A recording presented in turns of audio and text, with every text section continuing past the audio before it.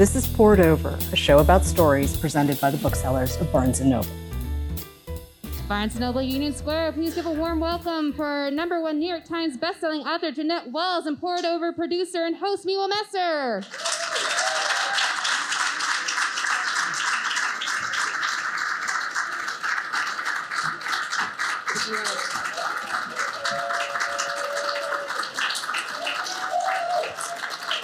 Well, hello, New York, and hello, those of you who are joining us virtually.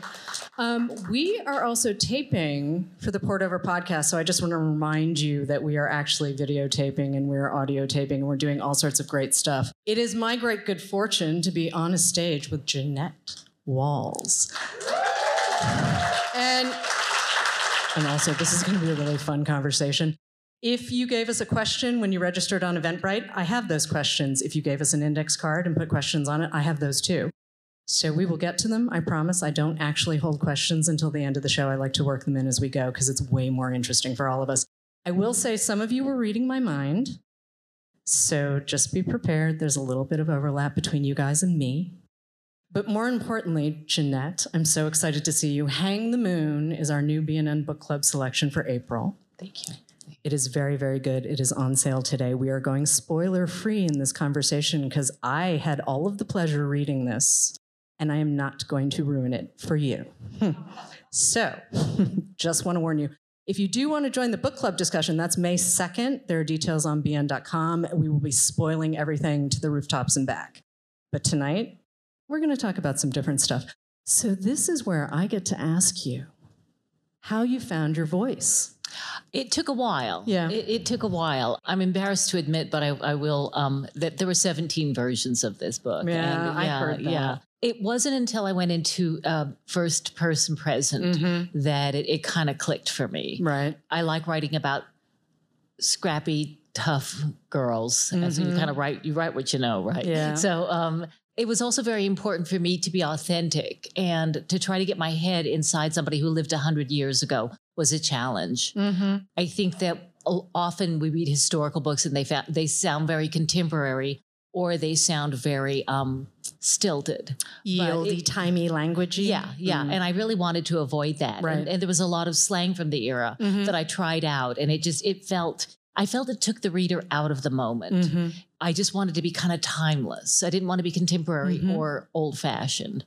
So it took a while, but as soon as I found her, with the great help of my fabulous editor, Nan Graham, who is here, really the book would not have happened without her because I think, you get so close to this stuff, you have no idea whether it's any good or not. And I'm a fast writer, but I'm sloppy. And I write down whatever comes into my head and I look at it, this is just awful.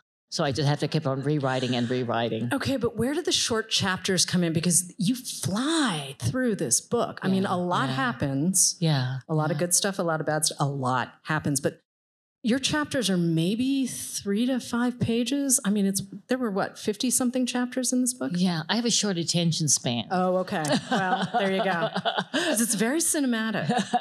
Yes, thank you. I've been told that. Once I put it in first person, present, and this will sound so flaky, but I could actually kind of see it. I hope this doesn't sound like I'm name dropping, but sitting on the set of the movie of Making the Glass Castle, right? It was very informative for me about character. Yep.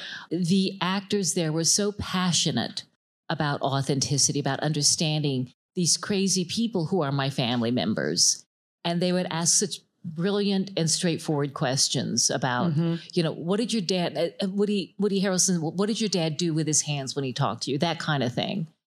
And one time I was on a panel with Lisa DeGenoa, and somebody asked her, who wrote Still Alice, somebody asked her, what was the best fiction writing advice anybody ever gave you? And she said, take an acting class. At the time I thought it was stupid. I was like, what does that have to do with anything?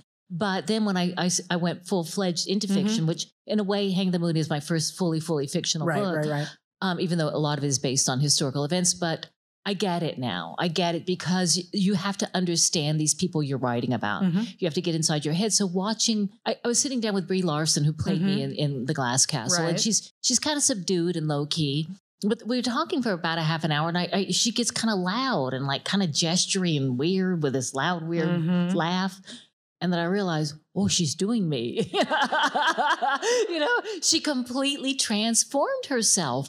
And my jaw just dropped. Like, how did she do that? Right. And I think fiction writing is an act of empathy, and it's putting yourself inside somebody else's shoes and inside their mind. And what would this person do in these circumstances? And so that's what I was trying to do. And again, please forgive me if I sounded all la-di-da, but it was just trying to understand this woman who lived 100 years ago.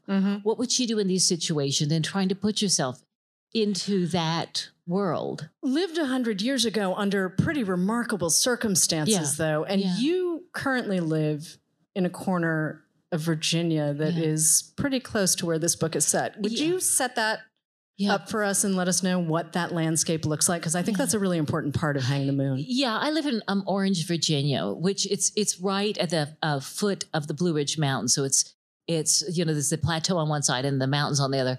And Virginia is the flat parts were settled by the Blue Bloods, and then the Scots-Irish went to the mountains. So it's very kind of divided sociologically. But in addition to that, the further west you get, the kind of wilder it gets. I love where I live, but it's very contradictory place. It's a lot of social divide. It's a constant inspiration for writing. Let's just say I stole a lot for this book. I just what was going on around me in the small, these small towns, they all have the big man in town who controls everything. Right. And that was the sort of thing that I put into this book. I get stealing a little bit of that kind of thing, but also the way you write about isolation and the dangers of isolation and sort of exile within a community. I mean, Sally Kincaid has a moment where she's kicked out of her family. Her dad makes he makes a decision that works for him and works for the new wife, and oh, there's a kid, right? So kid gets sent into exile with her aunt in the mountains. Right. This book is like, there's a lot of moonshining, there's a lot of shooting and driving around fast. But at its heart, it's about family. It's about how we fit into family and how we define ourselves and how other people define us.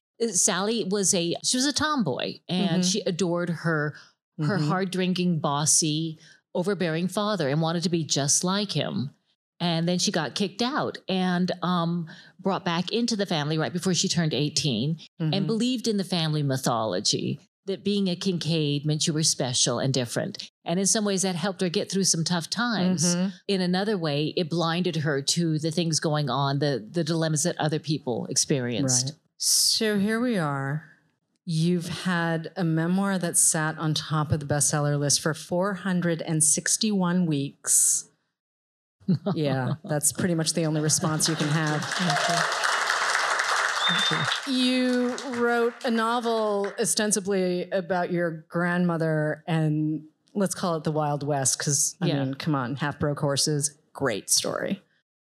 And then we go to California in the 70s, and we've got a couple of little girls and a mom who may or may not feel slightly familiar. And now here we are with Sally Kincaid in 1920s Virginia, and lots of stuff happens. But I want to talk about giving voice to women, because you're taking these women who don't necessarily get to tell their stories, right? If we look at the history books, yeah, we've got Laura Ingalls, digging the dirt house and all that. I was desperate for a sod house when I was a child, and my parents were not going to let me do it. You too. Oh, totally. And my mother was like, no, what are you doing? Get out of the dirt. I'm like, but we don't tell these stories. We don't let women and girls tell the pieces in between, right? Right. And here you are across all of your books, whether memoir or fiction, this is what you're doing. Do you feel a responsibility to your audience when you're doing this, or do you just really want to tell the story? I don't. No? I don't feel responsibility. I'm sorry. Okay. I'm not that I'm not that conscientious. I just write what interests me, and you write what you know. I mean, people say you write about strong women. I'm like, yeah, that's the only kind of. I like stories about tough people during tough times. Right. I like stories about survival. How do you get through these really? I'm not so good with existential angst. That's not my forte. Right. It's more just sort of like fighting for your life, and it fascinates me, and I think, people have said gosh, you're so strong and you're so tough. We're all stronger and tougher than we realize. Right. It's just that some of us are lucky enough to have been tested and know how tough we are. And I think that Sally's being exiled from her family and then coming back, and she does okay when she comes back. She's not perfect. She's far from perfect. But I think her being exiled, she succeeds not in spite of the difficulties she went through, but because of them. I think it taught her toughness and humility on some level. Maybe not quite enough humility, but it taught her to understand that the people on the other side of the tracks have a tough time as well. So I firmly believe that everything in life is both a blessing and a curse, and you can turn over the worst thing in the world and find something wonderful about it. Right. And you can feel sorry for yourself about all these awful things that happen to you, or you put a harness on your demons and put them to work for you. And that's kind of my philosophy in life. It's like, look, people have said that I could feel sorry for myself or angry with my parents because of whatever. What good would that do? I think I'm the luckiest person in the world. I really do. I mean, my parents didn't give me everything, but they gave me a great copy. Lucky readers. Lucky readers. Part of why I want to bring back this idea of women's stories, right? And telling women's stories, which, we still don't always get right. Even now, I mean, your books are all playing with this idea of an American mythology, right? The American dream. Yes. Where we're supposed to be, what we're supposed to aspire to. This idea of, in some ways, respectability. I mean, that's all over the new book, Hang the Moon. I mean, who's respectable, who's not? Who decides who's respectable? Yes. Ew. Yes. It makes for great reading, but ew. Yeah. So let's talk about blowing up the American dream for a second. Yeah.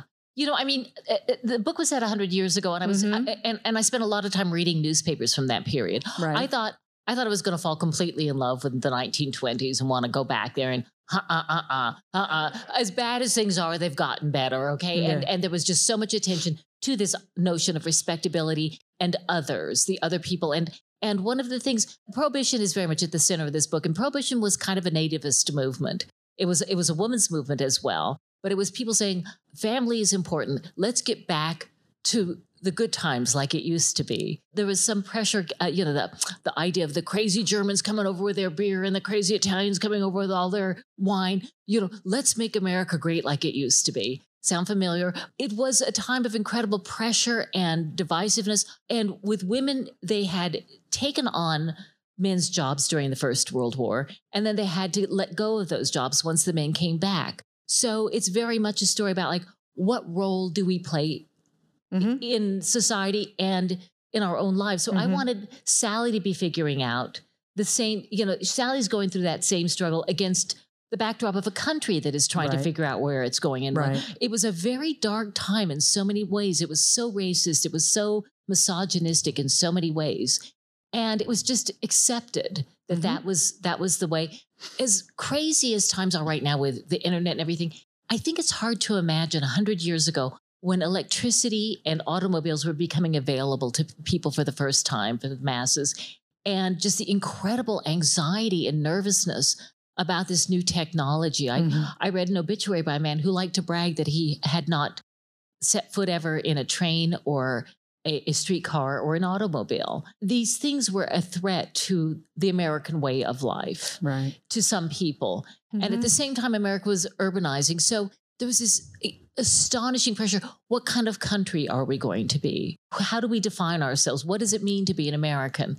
And that's kind of what Prohibition was on some level. There was also a genuine belief that if they could outlaw liquor, that crime would disappear. It was the articles and the sermons of the time. It's fascinating to read them because people actually believe this. We can eliminate liquor. We will eliminate crime. We can close the jails. We'll use this money to educate people. It was this utopian ideal. It was a complete and utter disaster, a crime wave like we'd never seen before. The price of liquor went up and the quality went down, and drinking actually increased. So it was, it was a well-intended law in a way, but it was also the law of unintended consequences. What happens when you try to control people's behavior? And of course, laws are supposed to control people's behavior. Right. But what happens when you try to take people's choices away from them. You know, this idea that we can make our own fortunes and that we can make our own way and that we can make our own worlds. That is so much part of this American mythology. It's also part of your family's mythology. If we look at your grandmother, I mean, certainly if we look at your parents, but let's go back to your grandmother for a second. Let's go back to Lily and half-broke horses for a second. I mean, talk about making your own world. 15, she gets on the back of a horse and says, I'm going to go teach because I don't have an option. I mean, this is like really deep-seated American mythology. It's the creation of the West. It's making yourself. It's making a life.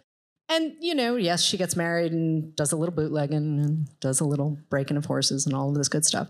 But she's never quite what we might think of as a traditional grandmotherly type, right? She always gets to keep herself. She gets to keep herself. Oh, yeah. Which Sally does to a certain extent. There are other women in Hang the Moon who do not get to keep themselves. No. But I'm dancing around this whole idea of mythology, whether it's your family's mythology or our country's mythology, because you brought in an element of story that I was pleasantly surprised by, but I have to ask, and this really isn't a spoiler because I promise you, a bunch of you are going to figure it out as soon as you start reading, because I was like, wait a minute, what? Henry Tudor and some of his family members may be a little bit of background to this book. Can we talk about this for a second? Yes. I have long been fascinated by the story of Elizabeth I. My parents would get into screaming arguments about Elizabeth. My mother hated her, and my father defended her. My older sister was born on her birthday and over-identified with her. But I've always found it a really fascinating story of this woman who she was expected to go nowhere. She was expected to be nothing. And by some bizarre set of circumstances, she ended up heading the family business, which happened to be running the country, and did a fabulous job. So I was fascinated by that. And I was reading one time, I was reading a biography of her, and I was thinking, this is so white trash, you know, because they're all marrying cousins and killing each other and doing all these tricks. And I was like, why don't you take this story, which a lot of Americans don't. Their parents didn't fight. Not everybody's parents fought over Elizabeth. So a lot of people aren't familiar with this story, which shocks me. But it's this great story of survival against the odds of being underestimated and refusing to be pigeonholed. So I thought, why don't you take this basic nuts and bolts of this story and put it in somewhat modern America? And it was my husband who suggested prohibition because you need some place where people can kill each other with random. So I hesitate to mention the background because sometimes I see people's eyes glazing over when they hear Tudors, like, oh no, it's a history lesson. But I love history. I think, you know, he who ignores history is doomed to repeat it. But beyond that, I've heard this expression, I love it, has been attributed to Mark Twain, but he didn't say it, that history doesn't repeat itself, but it rhymes. We keep on going through we have to keep on learning these same lessons about identity and all that. I love the story of this woman who survives and prospers against all odds, but at a great price. That being said, this is not a retelling of Elizabeth I. It's not. No.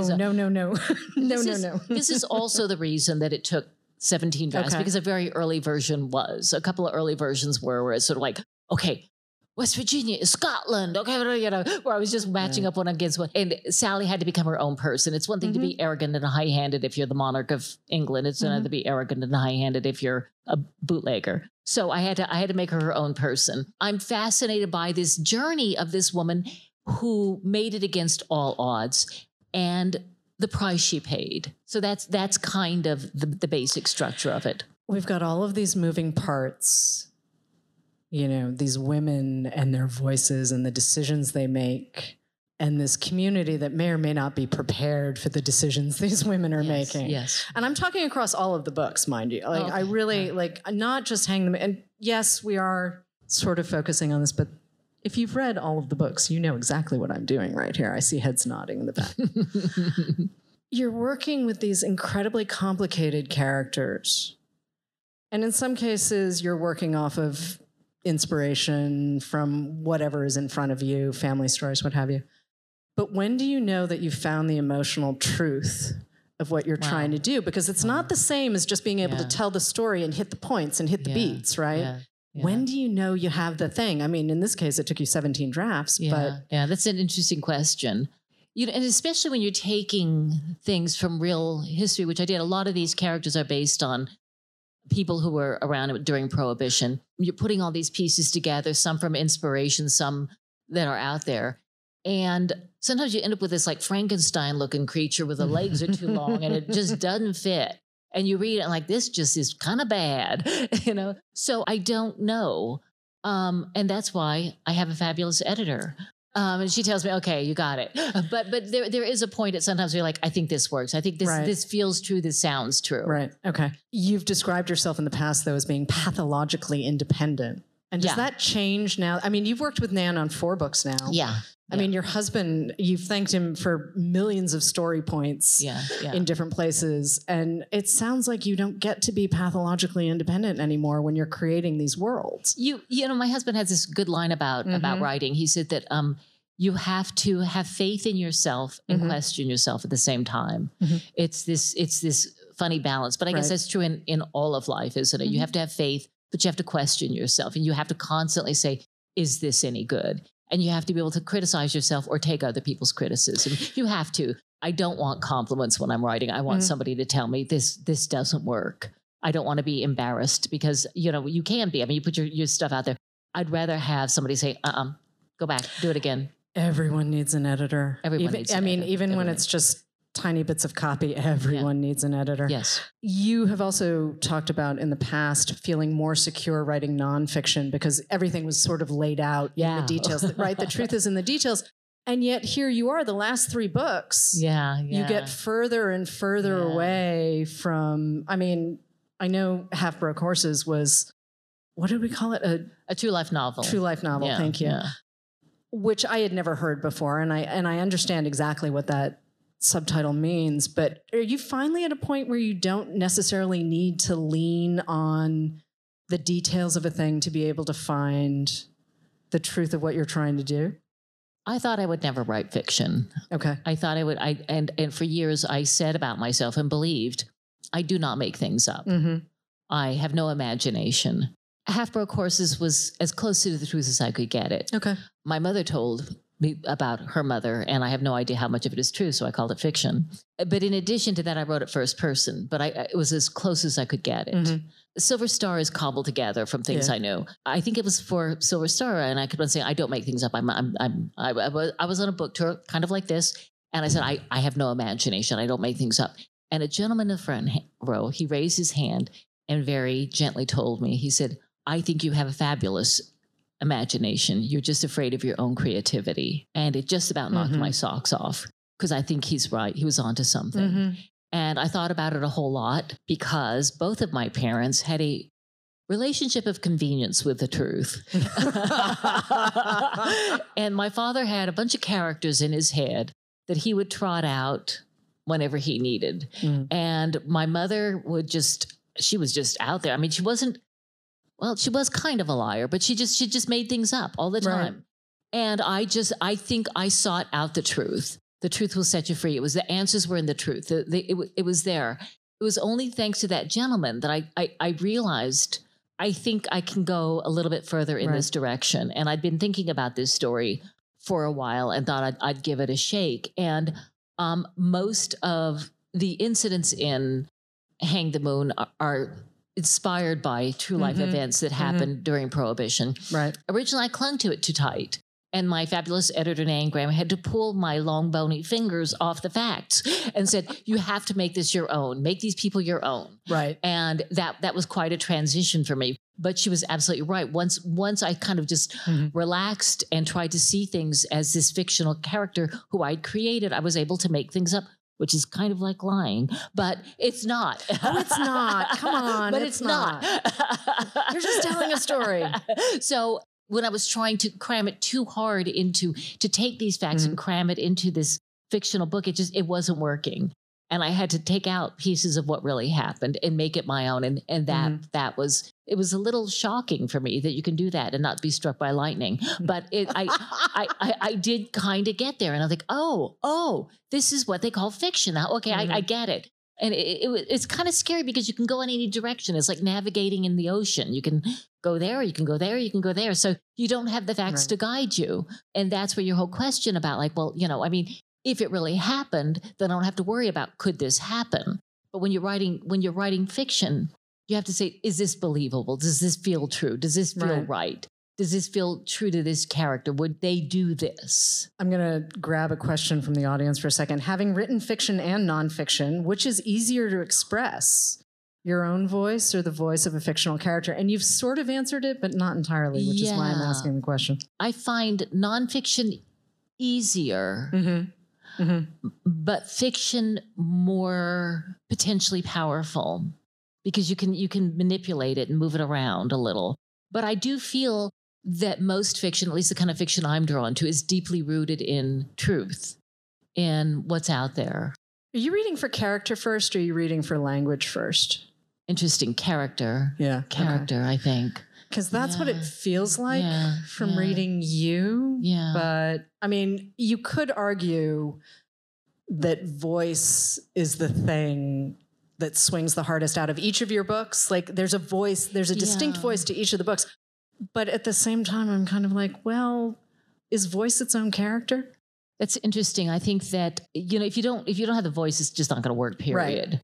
But the characters, they have to feel real. You just have to kind of know these people. Those are kind of the building blocks. Then the language, I mean, it can be really bad at first, and you just keep on going through it over and over again and make it feel.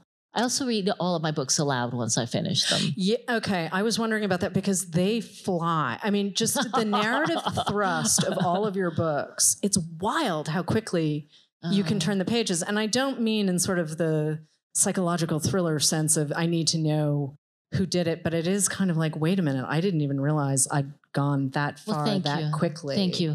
I try to make it kind of conversational. I'm not interested in, I mean, God bless those writers who do these long, complicated sentences. That's not me. When it comes to craft, though, and we've had multiple questions from both the online audience and Eventbrite and all of that. When it comes to craft, do you have sort of a specific discipline that keeps you in your seat and writing, as it were? Or, yeah. Okay. I'm obsessive. I'm just like, I'm kind of nutty. I'm just kind of like, I want to get back to the computer as soon as I can. Okay. It's the first thing I think about every morning and the last thing I think about at night. I want to get to these people and work this darn thing out. I mean, this book took me, depending on when you want to say I started, I was 8 years. Right. But I just wanted to get Sally's story out. Okay. I grew to really like Sally. She's great. Well, she's kind of flawed. She's not perfect, but I really grew to care about her and just wanted her to. Now I'm talking like a crazy person about this person who I made up, but I cared about her and her ridiculous story and her flaws and her blinders and how she, she's not a bad person, but she does some bad things and makes some really bad decisions. But it was a tough time. And, and what would you do to resolve this stupid story and tell it and get it out there and get it done? But I sit down in the morning and, like I said, I'm a fast but sloppy reader. And then you go through it again and go through it again and just sort of like, does this work? Does this work? I mean, I read somewhere that at one point you and your husband were acting out problem points in the book because it was the only way to figure out what had gone wrong. If somebody's dialogue, especially Sally's, didn't feel right, my husband would play the other character and I'd be Sally.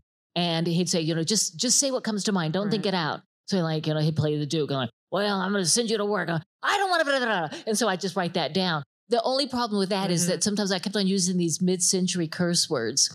And so I'd have to take those out. I found this great resource. It's Green's Dictionary of Slang. And I realized that all of my curse words come from it's post-GI curse words. Can I say a curse word? You can totally do whatever you want. Dumb ass. It's a mid-century curse word. And cojones, that was Hemingway around, I think it was 1937. So a lot of this slang, much of slang came around during the 1920s. And I was really trying hard to have this book in casual language. The slang from the period made it sound like kind of, 23 skidoo, but that's not going to happen. That's not going to work. So Sally was a real potty mouth originally, but I ended up taking out most of the curse words. And at first it just broke my heart to lose those, but it actually felt more authentic afterwards. Deadwood notwithstanding, I think people didn't curse as much Deadwood is its own special thing. And actually, that came up in a different interview I did last week. I don't know what's in the air with Deadwood right now, but something's going on. No, I think it's true, though. And I do, the danger with historical fiction is, I was sort of making fun of it at the top of the show, but this ye olde timey languagey thing, and it just rips you right out of the story and your eyes kind of cross. And it's just not what I want as a reader. Ditto. And similarly with dialect, I made the decision not to put stuff in dialect because Sally, this story takes place in 1919, 1920, around there. She didn't sound funny to herself in its first person present. So she's not like, I said to them, that being said, when I read the contemporary newspapers, they would quote mountain people in dialect. Oh, wow. And when and African-American people, they would quote in dialect. Right. So to me, quoting dialect is very often a tool of otherness. This is how they sound. You never hear upper class people, like, let's have some tea. I mean, they talk, they sound funny too, but they never quoted it. So I made that decision. And I also flicked a couple of times at her thinking that other people sound funny, because you got to remember at this time, people didn't know what other people sounded like, because you were usually confined to your own county. At least people like Sally were. Radio wasn't around yet. So, and the First World War just happened and people came back. It was so fascinating reading these letters from the period about, like, I met somebody who had an Italian accent, and it was just so exotic to them to hear somebody with a different accent, because people weren't going in and out of these communities. It was just so insular. And this was the period in history when it stopped being that insular. Right. And that's why it was so scary, and why people who looked different and sounded different were exotic and threatening and kind of scary. I think part of the appeal, too, of historical fiction is we get to step back and say, well, that wouldn't have been me. And sometimes we're not right when we say that, but we say it anyway. Yeah.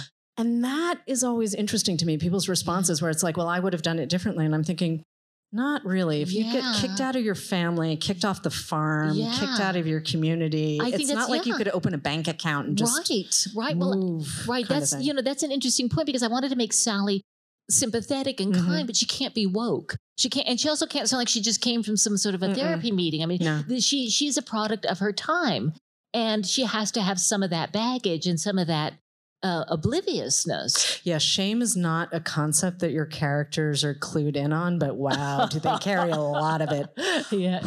There's a lot of it. But I mean, I think that's part of the beauty of stepping into a novel like this, Hang the Moon, and just being able to say, hey, wait a minute, who are these people? What is this world? I mean, Appalachia is not a place I've spent a lot of time in. Virginia, I've driven through Virginia. I've done the whole DC thing, but DC, Virginia is different. No, that's different. Very, very different. No, Northern Virginia is not Virginia. And that's exactly it. It's not. Virginia, and there are pockets. Of place now that are still very much like it's not quite the 1920s, but but it's real close. It's wild. Yeah, and that's one of the reasons that I sort of felt qualified to write it, even though I mean it is set 100 years ago, but I think that I'm more qualified than many people, because I grew up largely without indoor plumbing and without electricity, so I kind of know that world. But also because there are people who are kind of stuck in time. They say you win a battle, you forget it pretty quickly. You lose a battle, you never forget. And these are people who never forget. And they're very steeped in their own history. So it's very close. That being said, I did have to put myself back somewhat. What was it like to go through all of this? Right. And the scariness, the threat and the fear of this changing world. I mean, this is the jazz era, and everybody's sitting around reading Gatsby and doing the Charleston. And I thought I'd kind of fall in love with the period. But you read the newspapers, and the most popular movie at the time was Birth of a Nation, which was glorifying the Ku Klux Klan. And because I'm a research nerd, I watched that thing, okay? And my eyes are still burned, got holes burned in it. And it was like, wow. Anybody who wants to get nostalgic, do a little research, okay? Because you go back and you look at these times. It was, it was very... Lindbergh made some nasty speeches. He did. I mean, I get it. You flew a plane, but at the same time, wow, the things that came out of his mouth. And a lot of the heroes of that period were that way. And a very mixed bag. So I just think it's very important to remember, simpler, better times. Not really. And especially for women. And, the automobile was so monumental in changing people's lives. I think more for women than for men.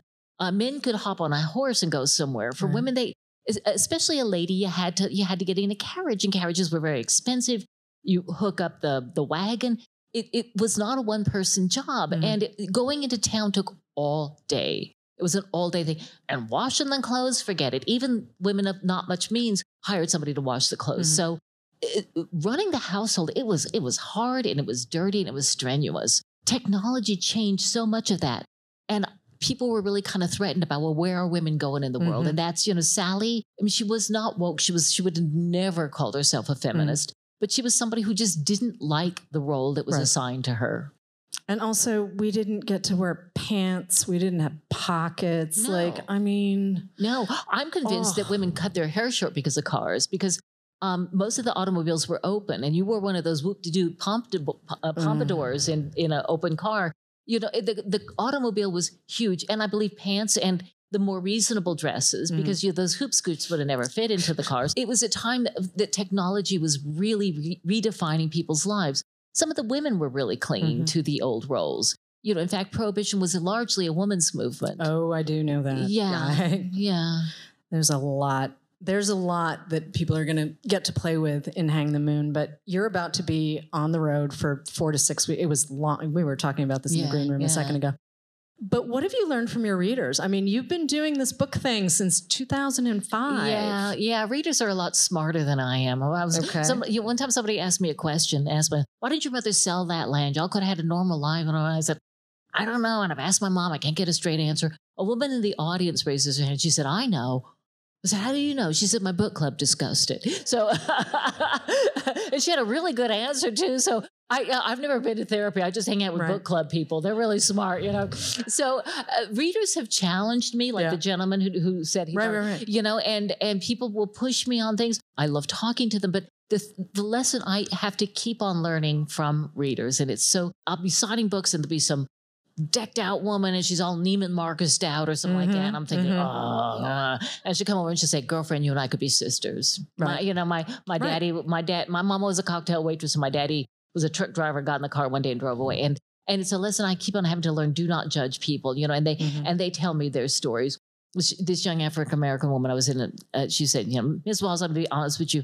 When your book was assigned, she said, I didn't want to read about no West Virginia hillbilly. She said, same line, but girlfriend, you and I could be sisters. And that's what I love about storytelling is I think that honesty is contagious. And when you start telling your stories, whether it's fiction or nonfiction, it encourages other people to tell their stories. A lot of us walk around in armor like I was, and, it protects us, but it also isolates you. And once you take that armor off, I was unprepared for the kindness and the goodness of people. I was unprepared to be loved and understood. And I think that they've shocked me with their compassion. And that's why I love storytelling. Has that been the biggest reward for you? Writing? Oh, yeah. Okay. Oh, far and away. I mean, because back in the day, you did the gossip thing before the gossip thing became, Instagram.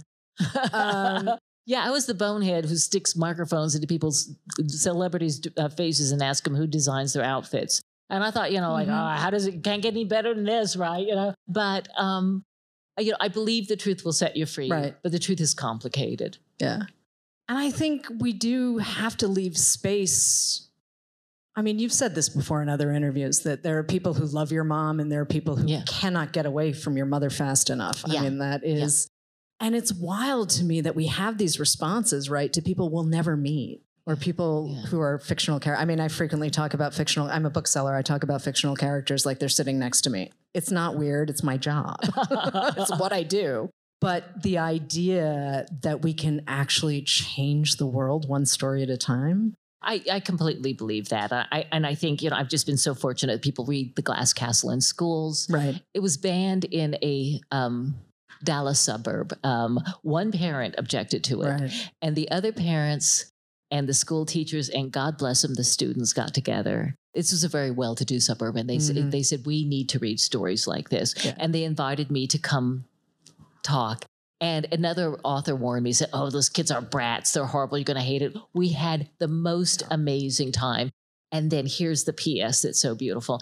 A young student hung back and said, I want to thank you for that story because I had a similar situation and your story gave me the courage to tell about my parents, what was going on.